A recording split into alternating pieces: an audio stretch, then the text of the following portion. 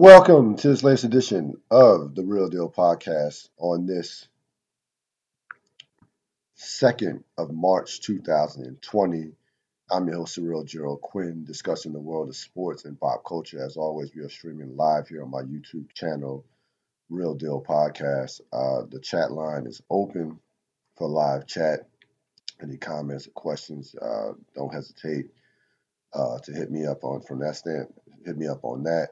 Also, subscribe to my YouTube channel, YouTube on Real Deal Podcast. It is in the right-hand box, the right box, the bottom right box. If you go on Real Deal Podcast and certainly click subscribe if you so choose to. Comments, any questions, we'll be certainly happy to return questions or comments. Busy day, busy NBA night. Busy NBA weekend this past weekend. You had last night the second of two meetings with the Lakers and Pelicans, Zion and LeBron, and both meetings have been seemingly worth the price of admission. Both games won by the Lakers, and both virtuoso performances by LeBron James, but Zion Williamson certainly did not take a back seat, especially last night. He also had 35 points in that game as the Lakers got by the Pelicans 122-114. No Anthony Davis. LeBron had a big fourth quarter, but it was to me, and it was unlike the first meeting. I thought the first meeting, despite LeBron's 40, it was about what Zion did to Anthony Davis. That was the story of the first meeting. This meeting had LeBron, showing that the old man still has a few tricks up his sleeve as he carried the Lakers for the most part. I know Kuzma had a nice game, but it was all about LeBron last night, and you saw those two embrace at the end of the game. Now I don't know why that's people want to make a big deal out of that. Like, LeBron has always been about the players. LeBron is somebody who has advocated for players. LeBron is somebody who always speaks highly of the young players. That's just who he is. I don't know why it's a big deal now in year 17 about LeBron James talking or fraternizing with some of the younger players, because he's still going to try to destroy them. Like, look what LeBron does to these younger players, or how he plays against these younger players. It's not like he takes it easy on these guys. But LeBron is about the players. Like, he's going to do things off the court with the CBA. That he's doing stuff for the players. So I don't know why anybody would be surprised that LeBron James, especially, he's going to compliment a Tatum, he's going to compliment a John Morant, or a Zion Williamson. LeBron gets it. He knows that he has more days behind him than ahead of him as far as his NBA career goes, and he knows the end is near. And he sees the future of the NBA. He sees the future of the NBA, and he's going to even after LeBron is done with playing basketball, he will be a part of the NBA in some form of capacity. Ownership, he'll be around. I don't see him as an analyst. I just don't think that's his thing. But he'll be around. I mean, most of these NBA guys are around, even after they retire in some capacity. So I don't really think it's a big deal that LeBron shaking hands or hugging Zion Williamson. I mean, LeBron understands what the future of the league looks like, and what the future of the league looks like. So, yeah, certainly have no problem with that. This run that Zion Williamson is on for his first 15 games of his career is beyond remarkable. I mean, he's at 24-1, close to 7 rebounds, shooting close to 60%, 59% from the field, and he's doing that in just under 29 minutes, 28.9 minutes of play. I don't know who you compare him to. You've heard some of the Barkley comparisons, athleticism, but I think he's just a flat out better athlete than Charles Barkley.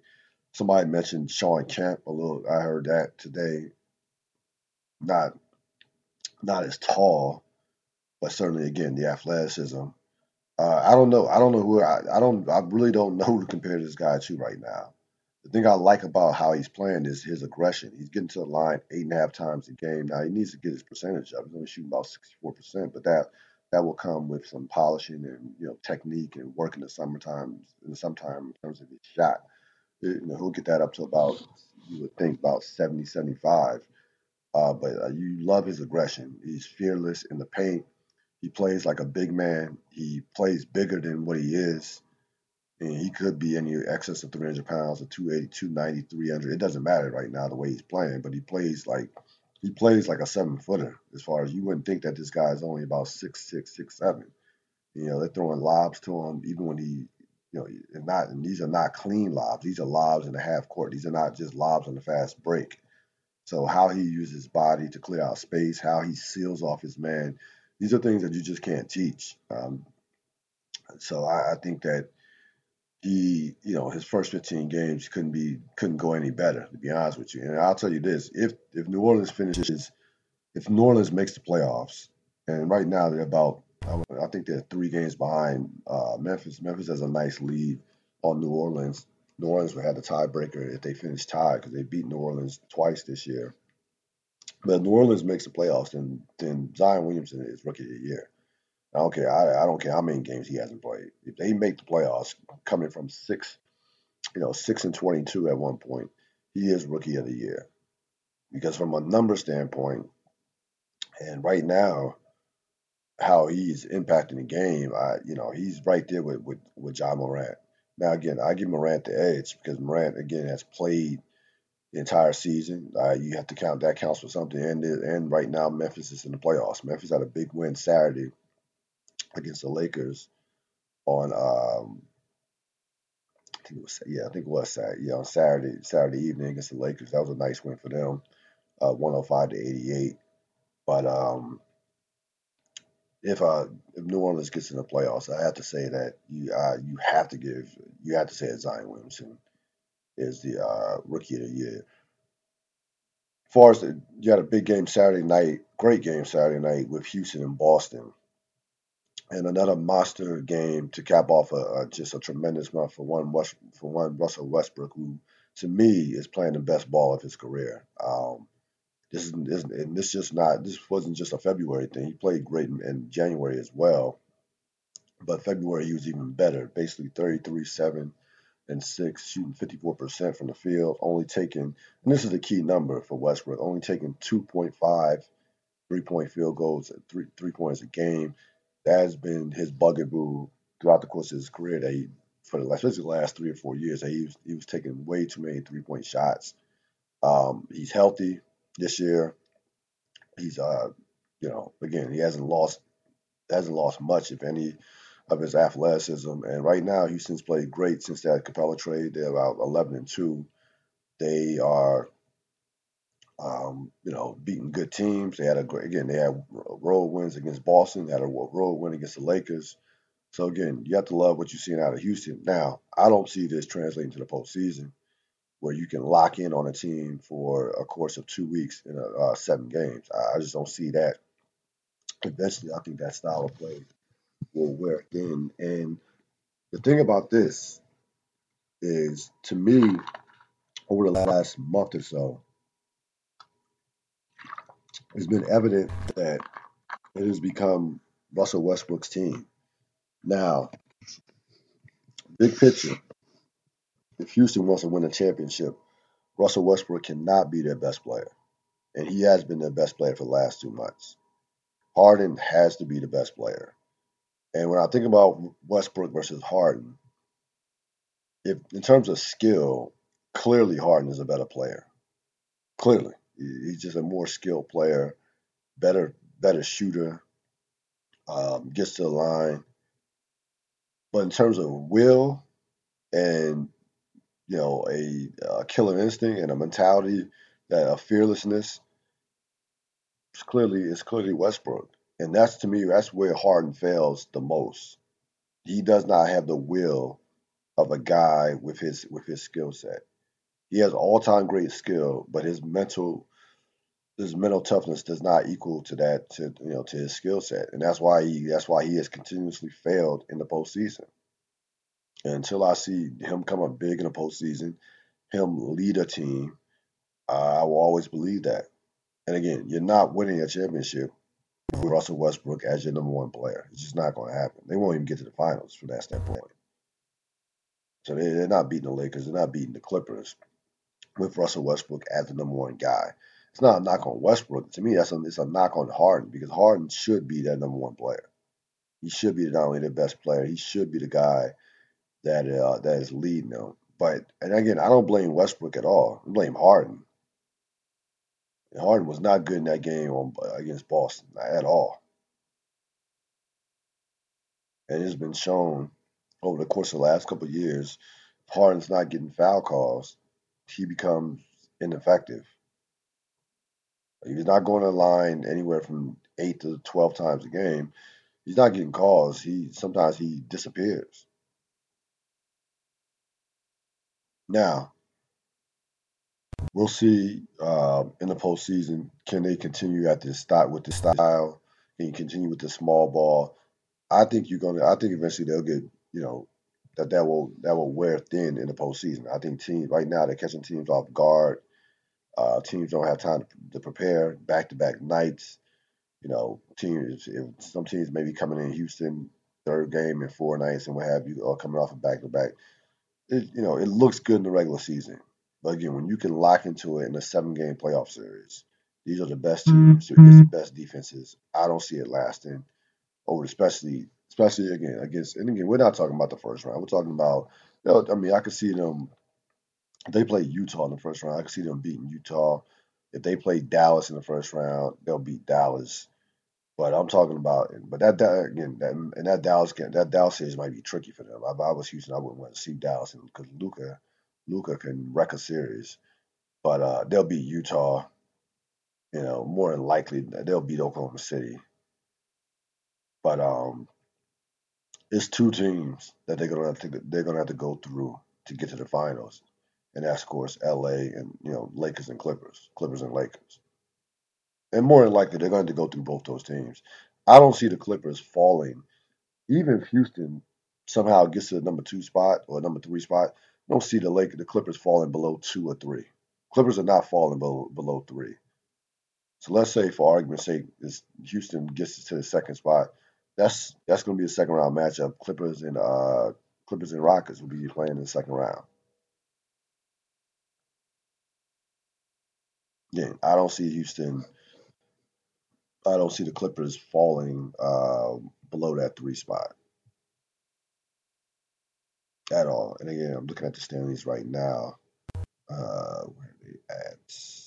You have Denver is 2 right now. The Clippers are 3. Rockets are 4. Rockets are just a game and a half behind the Nuggets and the Clippers. I don't think the Clippers are falling below. I don't think the Clippers are falling below to that 4 spot. I think the Clippers will do enough to stay within that 2 or 3 spot. Right now, as it's set up, the Rockets would play the Lakers in the second round. Either way, the Rockets might have to play. They have to. It's probably going to go through both of them. But let's say the season were to end now. Denver's not beating the Clippers in that second round matchup, and the Rockets. Let's say they, by some minor miracle, pull off the upset against the Lakers. They still have to go through both of those teams. Either way, even if they finish, and Denver is not beating the Lakers in the second round. Again, I don't think the Clippers will fall below 3. That's just my personal opinion. And I don't think. Listen, I think the Lakers are 6 games in the loss column clear of the Nuggets and Clippers. The Lakers are not. The Lakers are going to be the 1 seed. So it's just a matter who finishes 2 through.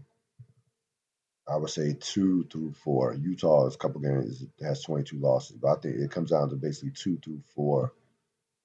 How those teams are going to finish. Again, Houston's become entertaining.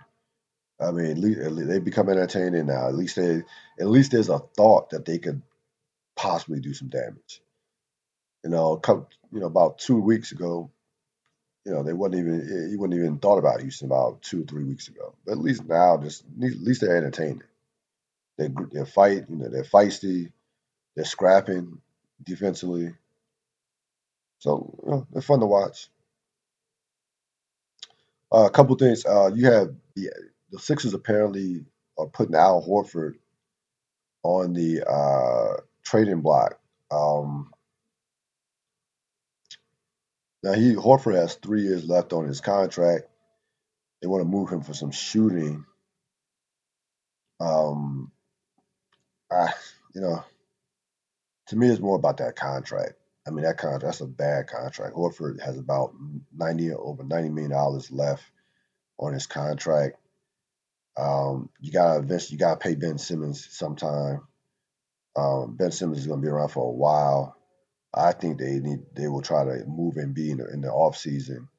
They should try to move Embiid. I don't know that for sure, but they should try to move Embiid. I think they're looking at themselves and saying like, wow, this contract, this guy has been okay this year, but this is a bad contract. And it is absolutely a terrible contract when you look at it. Again, he has 3 years left on his contract.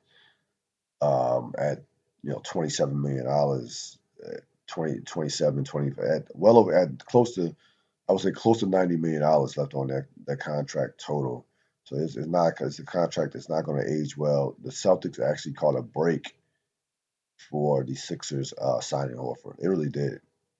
They actually caught a break. I mean, Horford is not a post presence anyway, so it's not like the Celtics. He's a stretch four. He can play stretch. He can play some five. We know he's very good defensively.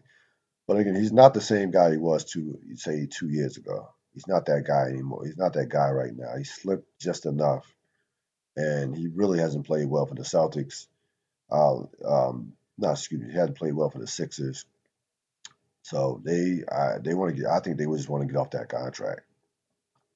As far as the Harden versus Giannis, you had them go back and forth. I'm fine with it if Harden uses it as some motivation to put a chip on his shoulder. Harden goes out there, talks about Giannis, and then goes 7 for 23 against Boston. And that's the thing about Harden. Harden, he's too cool. Doesn't play angry, doesn't play with an edge. Doesn't play. He's not ultra competitive. Harden. They play Milwaukee March 25th. You would like to see Harden go out there, put 45 to 50 on Milwaukee and make a statement. You would like to see that, but he's not that type of competitor. I mean, this is a guy who, after losing one of the most embarrassing playoff games in the last 5 years, losing 30 points at home in an elimination game with no Kawhi Leonard against San Antonio, he was out in the club after losing the game and the series. Harden he's just one. Again, he does not have he has all time great skill set. His will does not match his skill. His will doesn't match his skill. Of course, this is March 2nd, 2020. This marks the anniversary of one of the great individual performances in the history of the NBA, Wilt Chamberlain's 100-point game. There were about 4,000 people there, and certainly about 100,000 people who said they were there. You look at the box score from this game. He scores 100 points, 33. It was 36 of 63 from the field, 28 of 32 from the foul line, free throw line, 25 points. 25 rebounds, 2 assists. Played all 48 minutes. Shot 21 field goal attempts in the fourth quarter. Listen, Wilt Chamberlain is, statistically the greatest player of all time from a number standpoint. But Wilt Chamberlain, and again, legend, is an immortal, all those things without question. 30 and 22 for his career. Who knows how many block shots he averaged if they would have kept that. Led the league in assists one year. But Wilt Chamberlain, to me, is a guy who is a perfect example of numbers not telling the entire story. And it could just show you why that numbers don't have while you can't look at numbers, you can't just look at numbers. He only has 2 championships. For somebody that put up those type of numbers and only have 2 championships, lets you know that his numbers did not completely impact winning to the level that you would think it would from a guy who, for his career, averaged 30 points and 22 rebounds. And it's not, listen, Will Chamberlain played with some of the greatest players ever. Will Chamberlain played with Hall of Famers. He played with Jerry West, Gail Goodrich, Hal Greer, Paul Arizin, Chet Walker, Al Adams. He played with some all-time greats. Guy Rogers. It's not like Will Chamberlain didn't play, it was Wilt and a bunch of bums. Wilt played with some all-time great players, but he only has 2 championships to show for it. There's something to be said for that. And again, his numbers in the postseason dipped. Bill Russell's postseason numbers went up.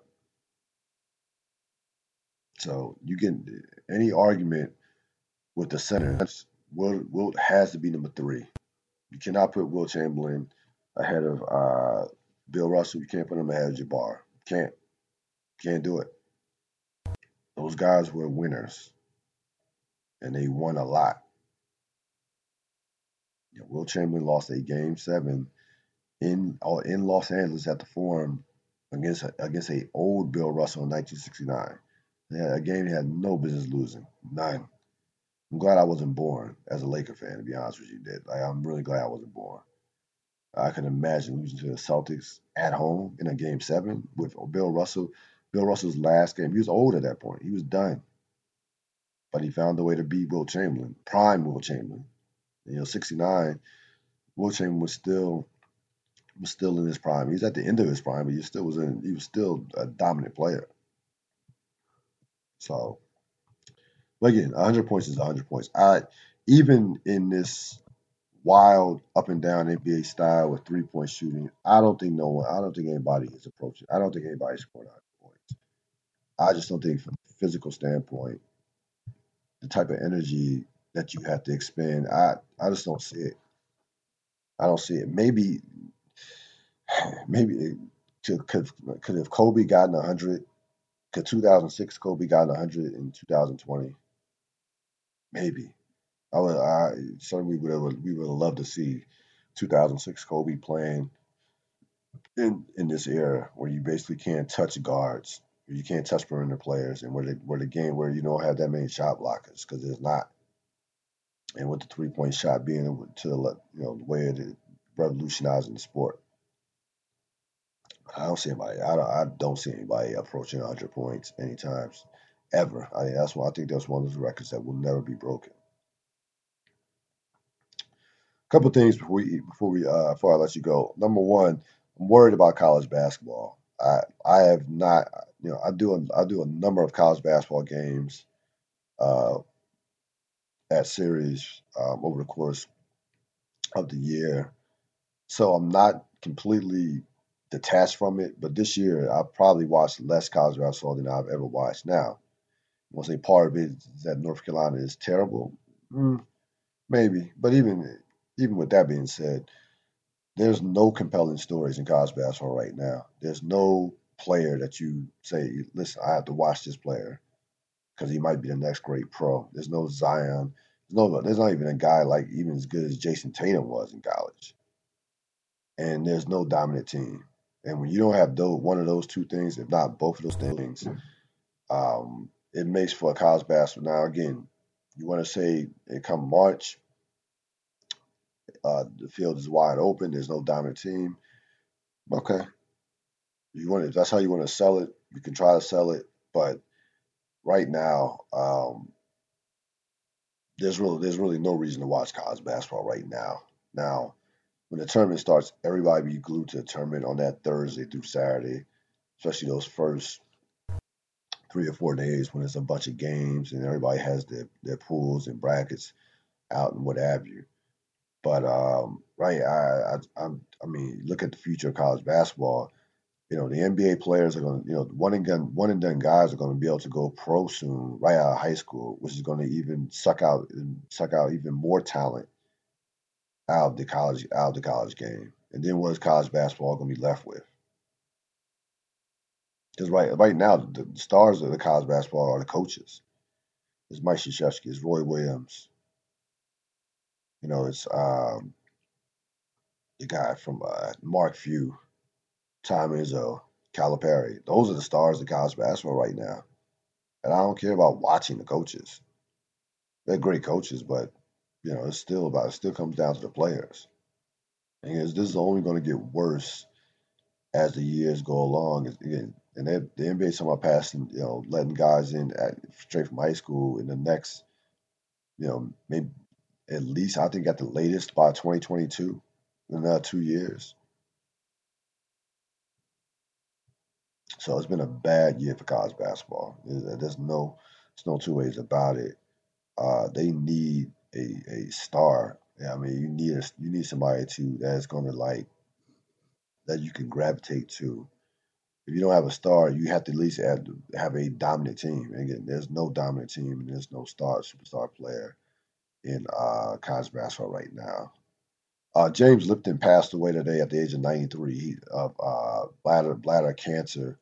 Lipton hosted Inside the Actors Studio, is a show that I frequently watched for years when it was on. I mean, interviewed who's list of actors and actresses over the course of the show's 10 years, and the show was on for at least I'm gonna say that show was on for at least 15 years, if not long. Yeah, at least 15, between 10 to 15 years. Um, he was a great interviewer. I mean, he was a great interviewer. It was about the actor, didn't make it about him, kept it simple with the questions, would go through their careers. Did it just was a tremendous interview. I'm always fascinated with interviews or interviewee. Got people who interview for a living, whether it be Oprah Winfrey or Ted Koppel, Charlie Rose, Larry King. He was tremendous. I mean, he was. I didn't realize he was 93 until I found out he passed away today. But he again, you live 93 years and that's getting your money's worth without. There's no two ways about that. So you had that. You had that today with him passing away. Tony Romo just signed a contract for $17.5 million a year to be retained by CBS. They were allegedly, reportedly in talks with Peyton Manning if Romo was did not return. Now, apparently, Peyton Manning waited too long to get back to CBS, and he turned down a deal or was pondering a deal that was in excess of $10 to $12 million. Manning will have other opportunities. Sounds like maybe some opportunities from ESPN. Here's the thing about Romo's deal, and it's not for me to count someone else's checks, but I just don't understand why CBS would pay a guy that type of money who's only going to be on the air for one game, for probably one game a week. I mean, Stephen A. Smith just signed a contract that supposedly pays him $8 to $10 million. Stephen A. Smith is on a show 2 hours a day, 5 days a week. He's on the radio, ESPN radio. He does stuff for the NBA on ESPN. He's earning his $8 to $10 million a year.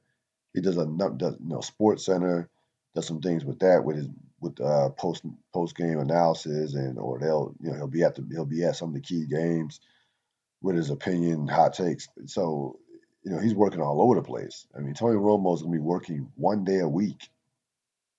The previous high for that position was $8 million when John Madden was with NBC way back when. I think Madden his last season was the 2008 season.